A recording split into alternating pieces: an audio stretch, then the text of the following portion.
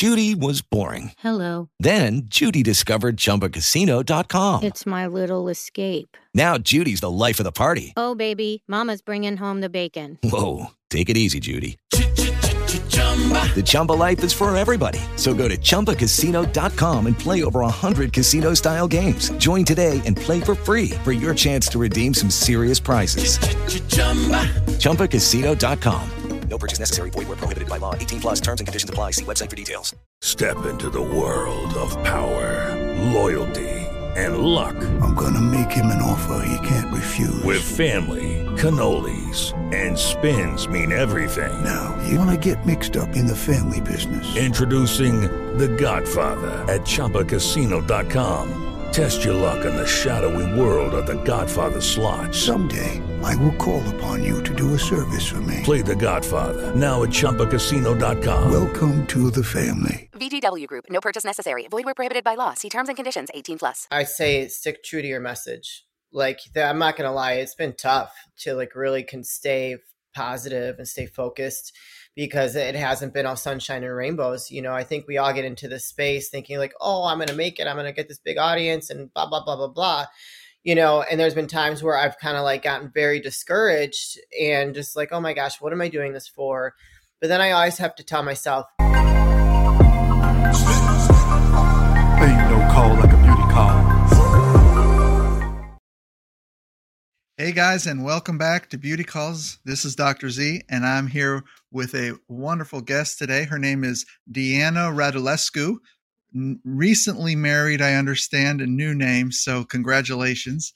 But Deanna has been in the beauty world for a long time and has experience in many different branches of it, from beauty queen in Chicago to starting her own fashion label, skincare, and is a podcast host currently who has a large audience. And I believe you guys will have a lot of entertainment and information coming from Miss Deanna. So welcome and thank you for being here.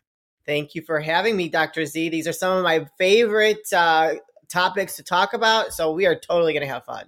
I know. And I think we could go in so many directions. We could talk about beauty in general from a philosophical standpoint, or from beauty competitions or fitness, and it all informs what you do. Yeah. But when I learned about your history with the skincare and how COVID kind of killed it, I thought that would be a very interesting thing to explore. If you're willing to tell us a little bit about that and maybe how it all began. Sure. We'll get into some details as far as developing a skincare line, what goes into it, and a lot more that I'm personally just very curious about. Sure. Be happy to share.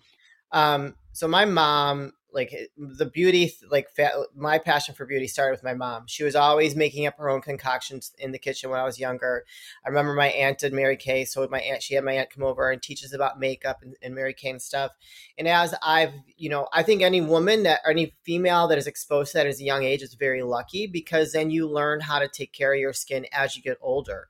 I'm 47 and people tell me, well, you don't look it. I'm like, well, that's because I've taken care of it my whole life, because I had a great example. I've always done masks. I'm very big into supplementation. I think taking hyaluronic acid, phytoceramides, there's a lot of different things that you can take, collagen, that is going to help you age gracefully, as well as the Botox and the fillers. But having a good skincare routine is a big part of it. So my mom's passion was always to start her own skincare line. And as her oldest daughter, I'm like, let's do it. I've got the business know-how. I'm the one that gets stuff done. And so we had started on this journey a long time ago, and it took my mom forever. She is not one, she's a dreamer. I love her to death, but she's not one to actually make a decision and make things happen. So as her oldest daughter, I really kind of pushed her. And our first product we came out with was a gold serum before it got real popular in the market. It's actually still very popular today. And, she had done a lot of the legwork finding a manufacturer. And so, I'm sure, most products that are out there are all private labeled. There's one manufacturer that probably manufactures a big majority of the skincare. and that's just how it works out there. And so if you find a manufacturer that is manufacturing a product that you really like, the chances are you could private label it and just market it your own way, or add or subtract different ingredients. So that's what we learned during our process. So the first product was a gold serum, which was very, very popular. I sold out of that very fast. And so then we had to get it remade and repackaged, which we did. And we found another, I think it was a different manufacturer out of California.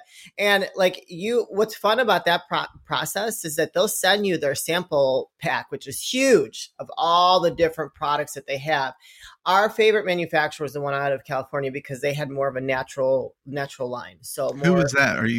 I don't remember the name of it. Okay. I could circle back with you later. That's okay. I was just curious. Yeah. So go ahead.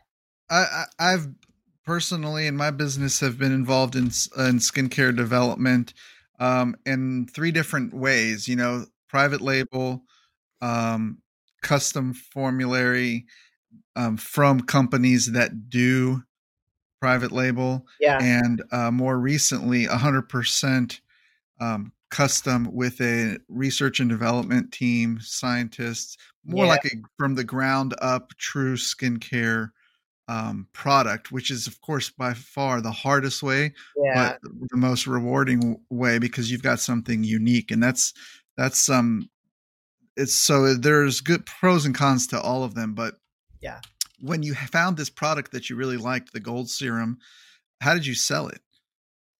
Online? No, I did door to door when going to spas, because this was before COVID. And so I had it in a lot of spas across the Chicagoland area. Gotcha. I mean, spas in the city. I mean, just, it was very popular. It did very well. What was your initial order quantity? Was it like 1,000 or 5,000? No, nothing like that. Because you're talking about spas. So as a new brand, they're just testing. I mean, when you first got your first order from your manufacturer, it was 1,000. 1,000. Okay. Yeah. So 1,000 you had to sell, and you went all around and introduced people. It may have been more than that. I'm drawing a blank on the. It could have been 5. A lot of places start with 5,000. Yeah, it could have been. Yeah. So either way, you had a big pile of it in your house somewhere. No, I sold out. Completely sold out. It's all gone. I had after COVID, I actually had people reach out to me wanting to buy it again. I'm like, I'm sorry, it's I'm sold out. But I did it online. I actually did it on Amazon as well. I remember setting up my store on Amazon, and I sold a couple products through there. I mean, that's a little bit more competitive because of how it's set up. Hold on. I want to cut you off just so I can understand. You got this original one. What was it called? What was your brand called? Deanna Marie Label. Okay, so you had Deanna Marie Label, gold serum. Yes. You went door to door. You went to spas. You sold it. People loved it. Yes. And when you ran out, why didn't you order a whole nother batch instead of reboxing, going to a new distributor or a new manufacturer? So we ran out of the first order, then we reordered before COVID. When COVID hit, it killed my whole business. Okay, but you said you moved to a California manufacturer. Correct. Yeah. After COVID? No, that was before. Yeah, so why'd you switch from the first order to the second order? Because we couldn't find the original manufacturer. Oh, so they went bust or something. Correct. Yeah. Okay. Yeah. But you found a similar, you got a similar product from your second person. Yeah. Which was just as popular. It's did just as well. But at that time you were starting to do online? I had already had it set up online. Right. Okay. So when I started my label, I had already had it set up online, but a majority of my sales came from door to door going to spas.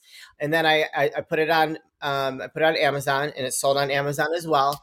And then COVID hit, and majority of my sales came from spas. So a lot of those spas went out of business, and that I just was not. It kind of killed my drive to continue to have a skincare line. Yeah. So I own and operate a spa as well, and we were fortunate enough to survive COVID, but we did have to close for, a couple of months during that shutdown period, which was really a tough thing. But was the original batch that you made, and I'm sure it was exciting and fun, and you did it with your mom and you guys got everything going. was that first batch profitable for you? Like, did you you know make more than what you bought it for? I don't think so, because like I said, it was really hard to get my mom motivated to get things going. And so I took it upon myself just to start to do it myself. And so, I mean, and I self-funded everything. So it wasn't like I had I'm sure you have a lot deeper pockets than I do. So it took a lot. It took a lot to really to market it, to brand it for myself. And because she originally had it branded under what she wanted. It was called it Jan Queen. That was her brand. And, I had to rebrand it all. I had to invest in all that stuff. And it took a while to get rid of that first batch. And then once that was gone, the second batch was a lot easier to go through. But you were able to make a profit on it. You could sell it for I think at a certain point, I did make a profit on it. But then, like I said, when COVID hit, I mean, I lost a ton of money because I had product in people's stores, some that were on consignment, Oh, I see. I invoiced them and I never got paid. So got it. So yeah, it's tough. And how did the Amazon work? Was it hard getting found on Amazon with so much competition? Yeah. So, what I've realized now is a lot of those people that do well is because they look for people to buy. They reimburse them. Because I do it. I do reviews all the time on products on Amazon. They'll reach out to me on social media. And I'm like, sure, if it's alignment with what I like, I will go ahead and be a part of their project. And so a lot of those people that do well on Amazon find people they pay them to buy their product and do a review for them. And that's how they do so well. That's how they rank high. And so had I known that before, I probably would have invested in some of that, but I didn't know. We live and learn. I was doing everything myself. I had no real mentor or guidance or anything like that. So then what happened after that? So is that when your skincare journey ended? Pretty much. Yeah. Mm-hmm. Unfortunately, my mom and I talk about starting it up again, but I just told her, I said, I can't do it all on my own. Like, I just can't, that was a lot for me to do. I was working a full-time job, trying to get my label off the ground, selling the skincare. Like, it just was too much for me to do by myself. I would love to again, because I'm very passionate and now I know more too about skincare as well. So I would probably, if we had the funds, I would do R&D like what you said that you did.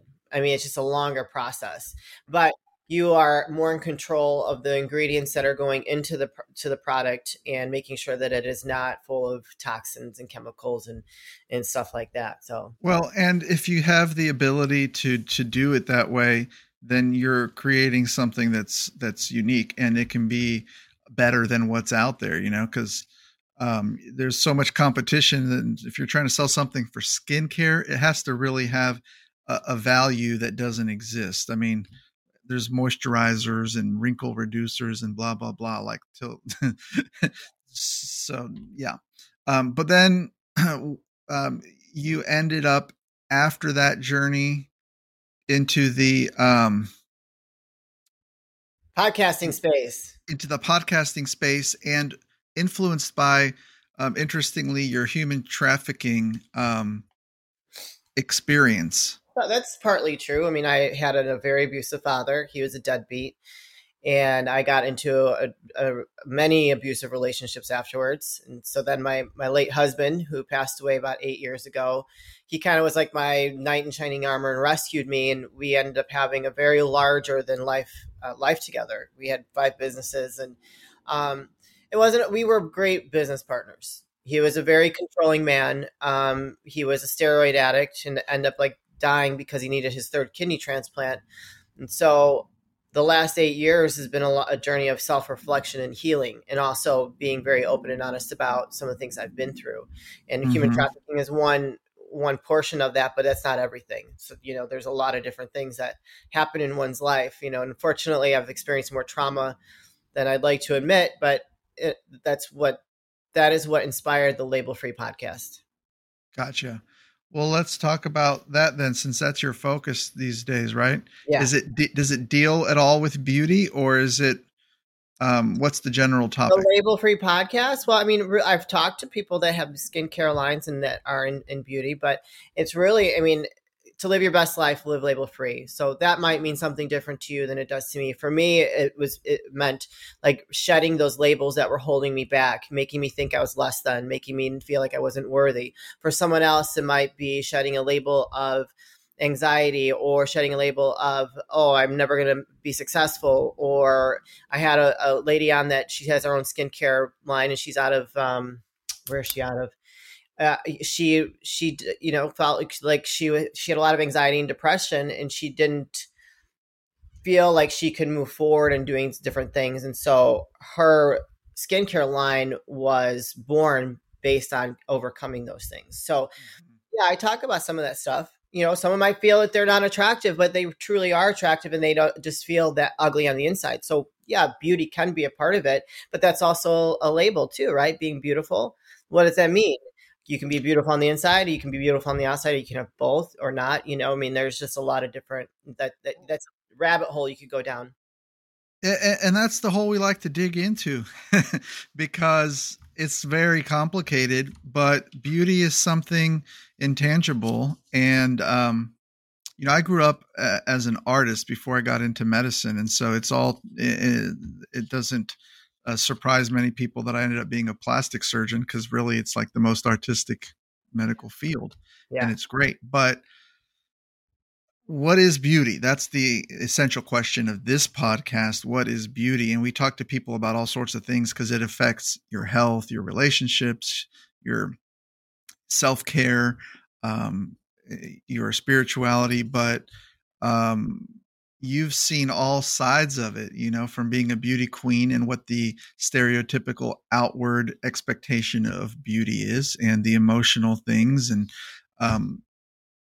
what do you think about the physical part of beauty, the outward appearance for men and women, and where we're at with that today? Is it vain to want to look beautiful, so to speak? Is it vain to a degree, or not right to want to conform somehow to society's standards of beauty, or excel in those standards, or is it totally a fine objective? That's a really interesting question. I think that being blessed with beauty is a beautiful thing, right? Natural beauty. Someone being blessed with natural beauty on the outside is a beautiful thing. But if that person does not have a vibrancy to them, a love to them, a warmness to them, they're cold and they're mean and they're cut off, that beauty quickly turns ugly. I mean, we've all met those kind of people out there in the world, that they are so vain and they're so into how they look that they think they're better than everybody else, which just kills how they look immediately. Some people like that. I don't. I think that someone is beautiful by the amount of energy that they have, that is willing to, embrace other people, to want to lift others up. And that person might not be the stereotypical beautiful person, but their beauty from the inside shines so brightly that you can't help but notice that person. And I'm sure you've seen people like that, what you do, that they just radiate an energy that is hard to ignore. And so, I don't think it's wrong to want to look good on the outside. I think that there is a level of self-respect and self-confidence that comes with wanting to maintain what God has given you, but also not to get so caught up in the vanity of it that you learn to continue to work on your inner beauty and treat others with kindness, love, and respect. So I think that it's important to have a good balance. You can't, you just have to have a good balance. I don't think it's wrong to take care of yourself. I'm very much into my self-care, my skincare routine, working out, my supplements, my health. I value what God has given me. I take care of it. But does that mean I'm vain? I don't think so. I think that I don't think so either. And taking care of yourself, I mean, we're commanded to take care of ourselves. You got to be healthy. And a lot of times when you're seeking health, it leads to what's traditionally considered beautiful, because your skin, your hair, your nails, everything is healthier. But, while you were talking a second ago, I thought of a framework or an analogy for this beauty model that I've never thought of before. And maybe other people have thought of this, but it's sort of like jewelry. Yeah. Okay. let's say you have a necklace and it's made of some cheap metal like nickel, and it's gold plated on the outside. So it looks like gold, but it's worthless on the inside. So that's outward beauty. Eventually that's going to fade off or tarnish, or the inside's going to eat its way out until it's exposed as an ugly necklace, right? On the other hand, if it is gold on the inside or silver, I like but it. it's tarnished, Yeah. right? On the outside, you've got silver tarnishes, gold can get, covered in whatever, oxidate. Then you're beautiful. But when you look at that object, or you look at yourself in the mirror, you don't really see on the surface what you know is there on the inside. Right. So some people might say, I want to look like I feel. When I look in the mirror, I want to look the way I feel in my heart. That's great. That's sort of like taking care of your outward appearance so that you're comfortable and that there's this symmetry from the outside to the inside. Yeah. But my little example led me with this phrase: you want to be solid gold, right? All the way from the inside to the outside. Solid gold is where it's at. So you can't have a mismatch. And I think if you're pursuing that, that'd be cool, because then there's nothing wrong with beauty. It's a total thing. It's something designed by God. Yeah. Agreed. Yeah. I like that. To be beautiful. The problem is, though, in our culture and et cetera, and people misguided in interpretation of beauty, things get out of control where you think you have to look a certain way or do a certain thing, and it ends up being fake, Oh yeah.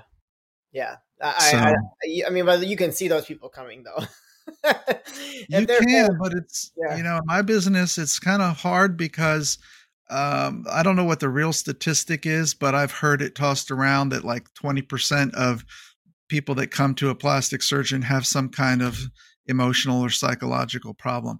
Well, you could say 100% of them do, because we all have some type of psychological damage, right? Or no one is perfect. So it's trying to tease out who you can help and what their motives are. And you end up being a lot more of a psychiatrist than just a surgeon, because if you operate on somebody seeking beauty, and it's under the wrong circumstances, you're not really helping them, you're hurting them. No, yeah. I mean, have you ever turned someone away that they've wanted too much work done? Lots of times. Sometimes because they've had too much work done, and you can tell that they have a self-image problem or, body dysmorphia, etc. But a lot of times it's also someone comes in, they've never had anything done, and they're describing a major problem like, I can't stand my nose. It's the worst thing ever. My life stinks because every time I look at it, I hate it. I want a rhinoplasty, and I look at it like I can't imagine a single thing to do to make it better. I can't help you. That's wild.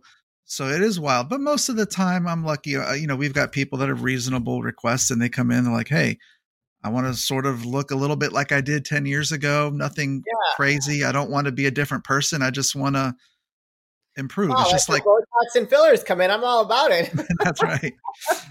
That's right. It's exactly right. Or, I've put on a few pounds around the waist and I just want to shed it. Well, you can exercise, you can diet, you can do all those things. And that's health. And it's not being vain that you want to look good in your clothes. And if you get stuck and you can't get any further, then you come to me and we just do a little lipo, Yeah.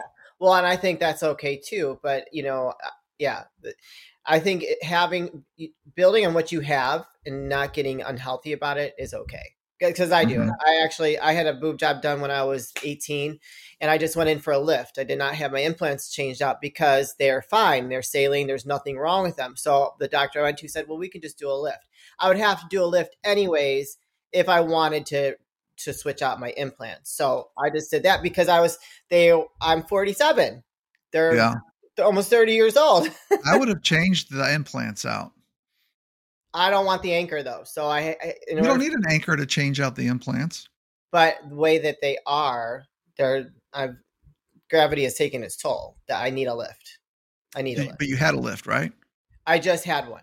Yeah, but you kept the 30-year-old implants at the same time? Mm-hmm. I won't get into that, but my other YouTube channel is Boob Doc, and that's because that's the number one surgery I do is breast enhancement. Sure. And I've seen it all, and there's nothing dangerous or bad about that, but you are putting yourself in the position where you're most likely going to be exchanging those implants in the next 5 years or so, Yeah, that's because the plan. they just don't last that long. 30 years is incredible amount of time for a saline implant. It could be silicone. No, it's saline. If you're short saline, they usually leak or rupture around 15, 20 years at the longest.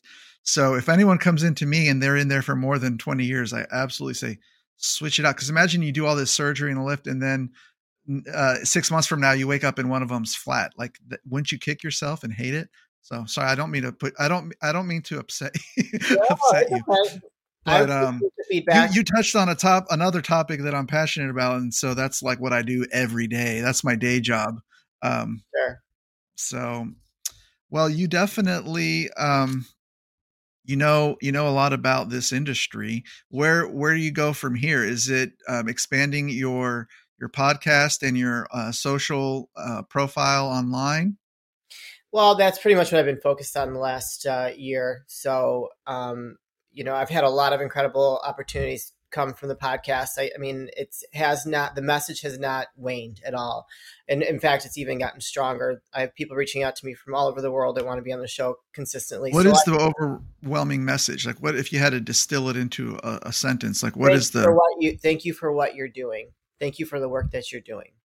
Okay. And so it's just because of really encouraging acceptance, diversity, and just love ourselves, because I feel like with the overwhelming amount of people on the show, people are hungry for acceptance.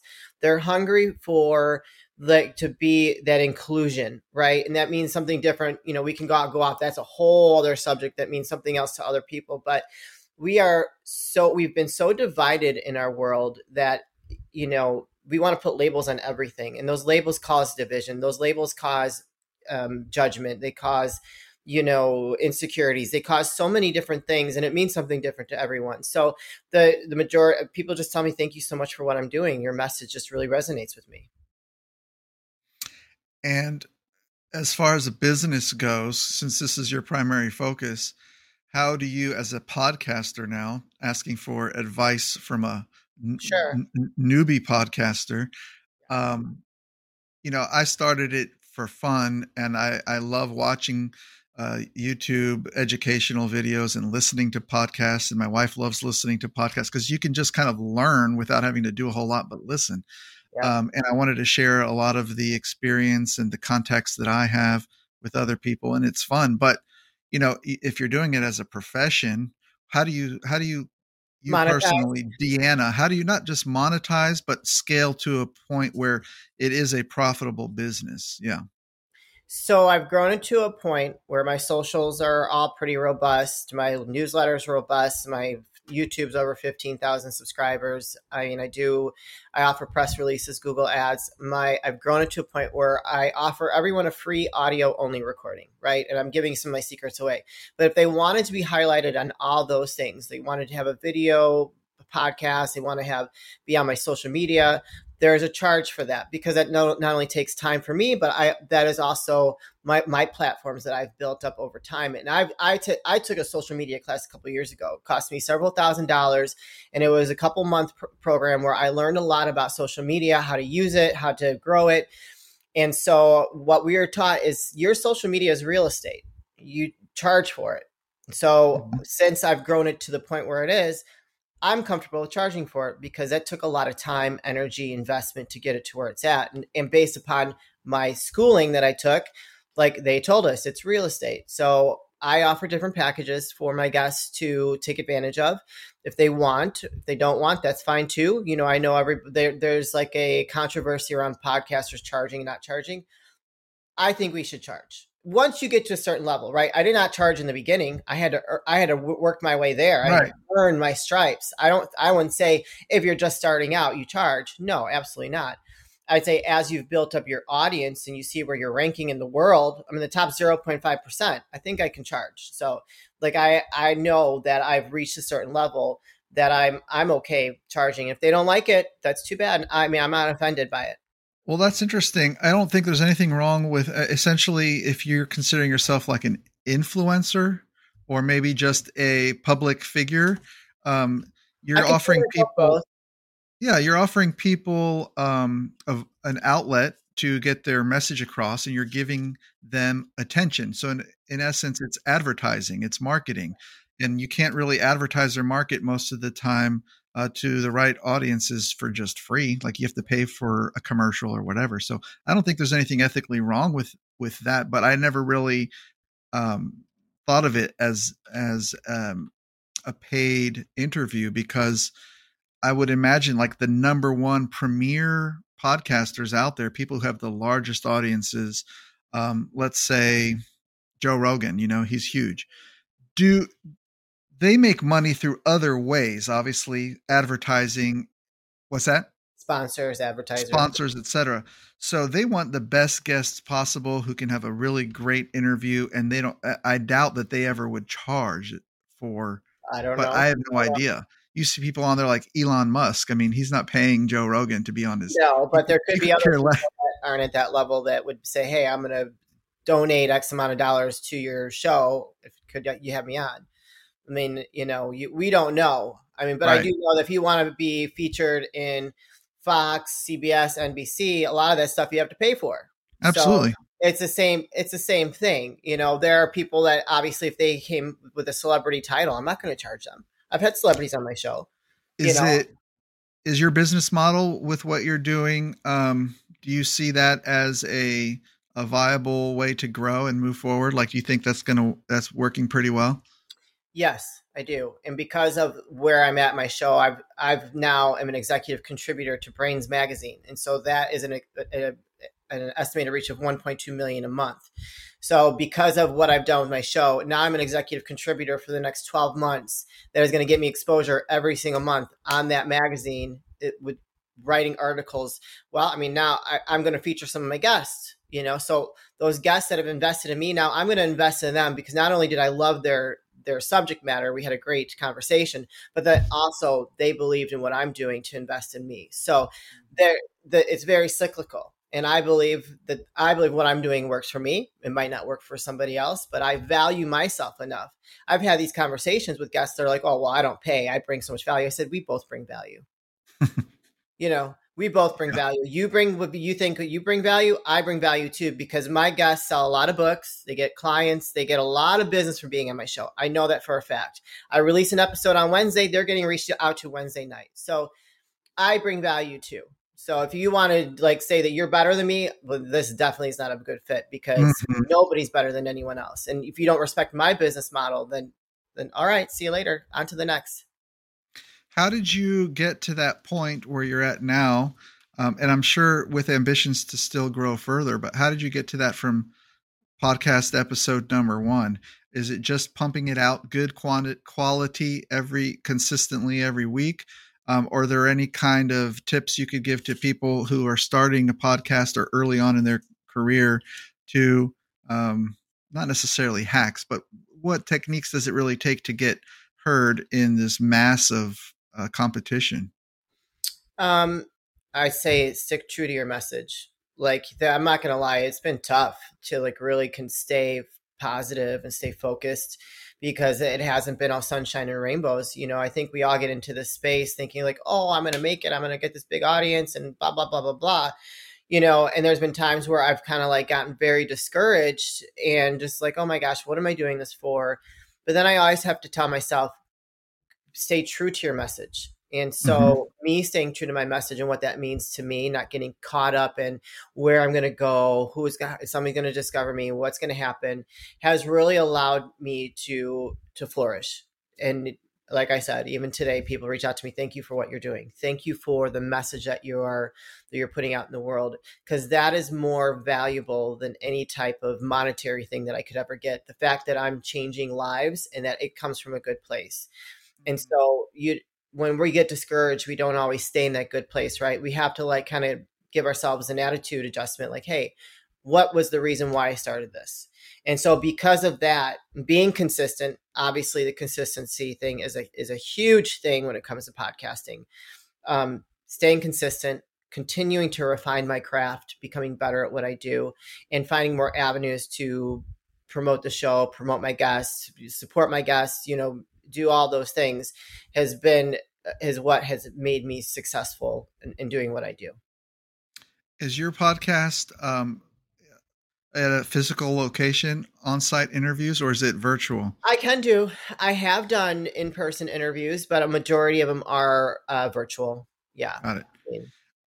Well, yeah, I think basically what you're saying is true in almost any business venture, but especially with social media, because this is a type of social media, is be passionate about what you do, work hard at what you do, but most importantly is you're doing it to provide value to other people, right? So the people who are listening to you come back again because they received some value, whether they learned something or they were just entertained because you're funny, or they like the sound of your voice and it brings them comfort. I mean, whatever it is, if they obtain some kind of a value and you're giving it out there for free, and you stick with that mission, eventually it'll grow. Your goal can't be, I want to become this big and make this much money. Your goal has to be focused on your true core purpose. And I hear that from all the successful business people and entrepreneurs across all sorts of industries.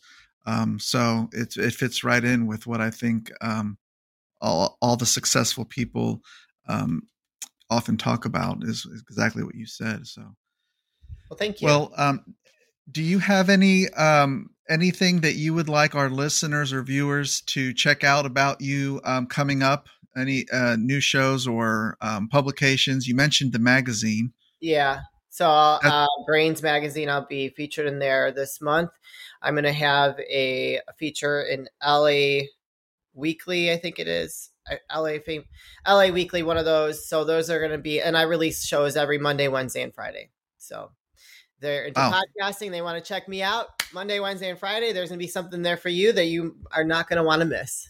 And it's called the Label Free Podcast. That is correct. Yes. Available everywhere. Everywhere, even on YouTube.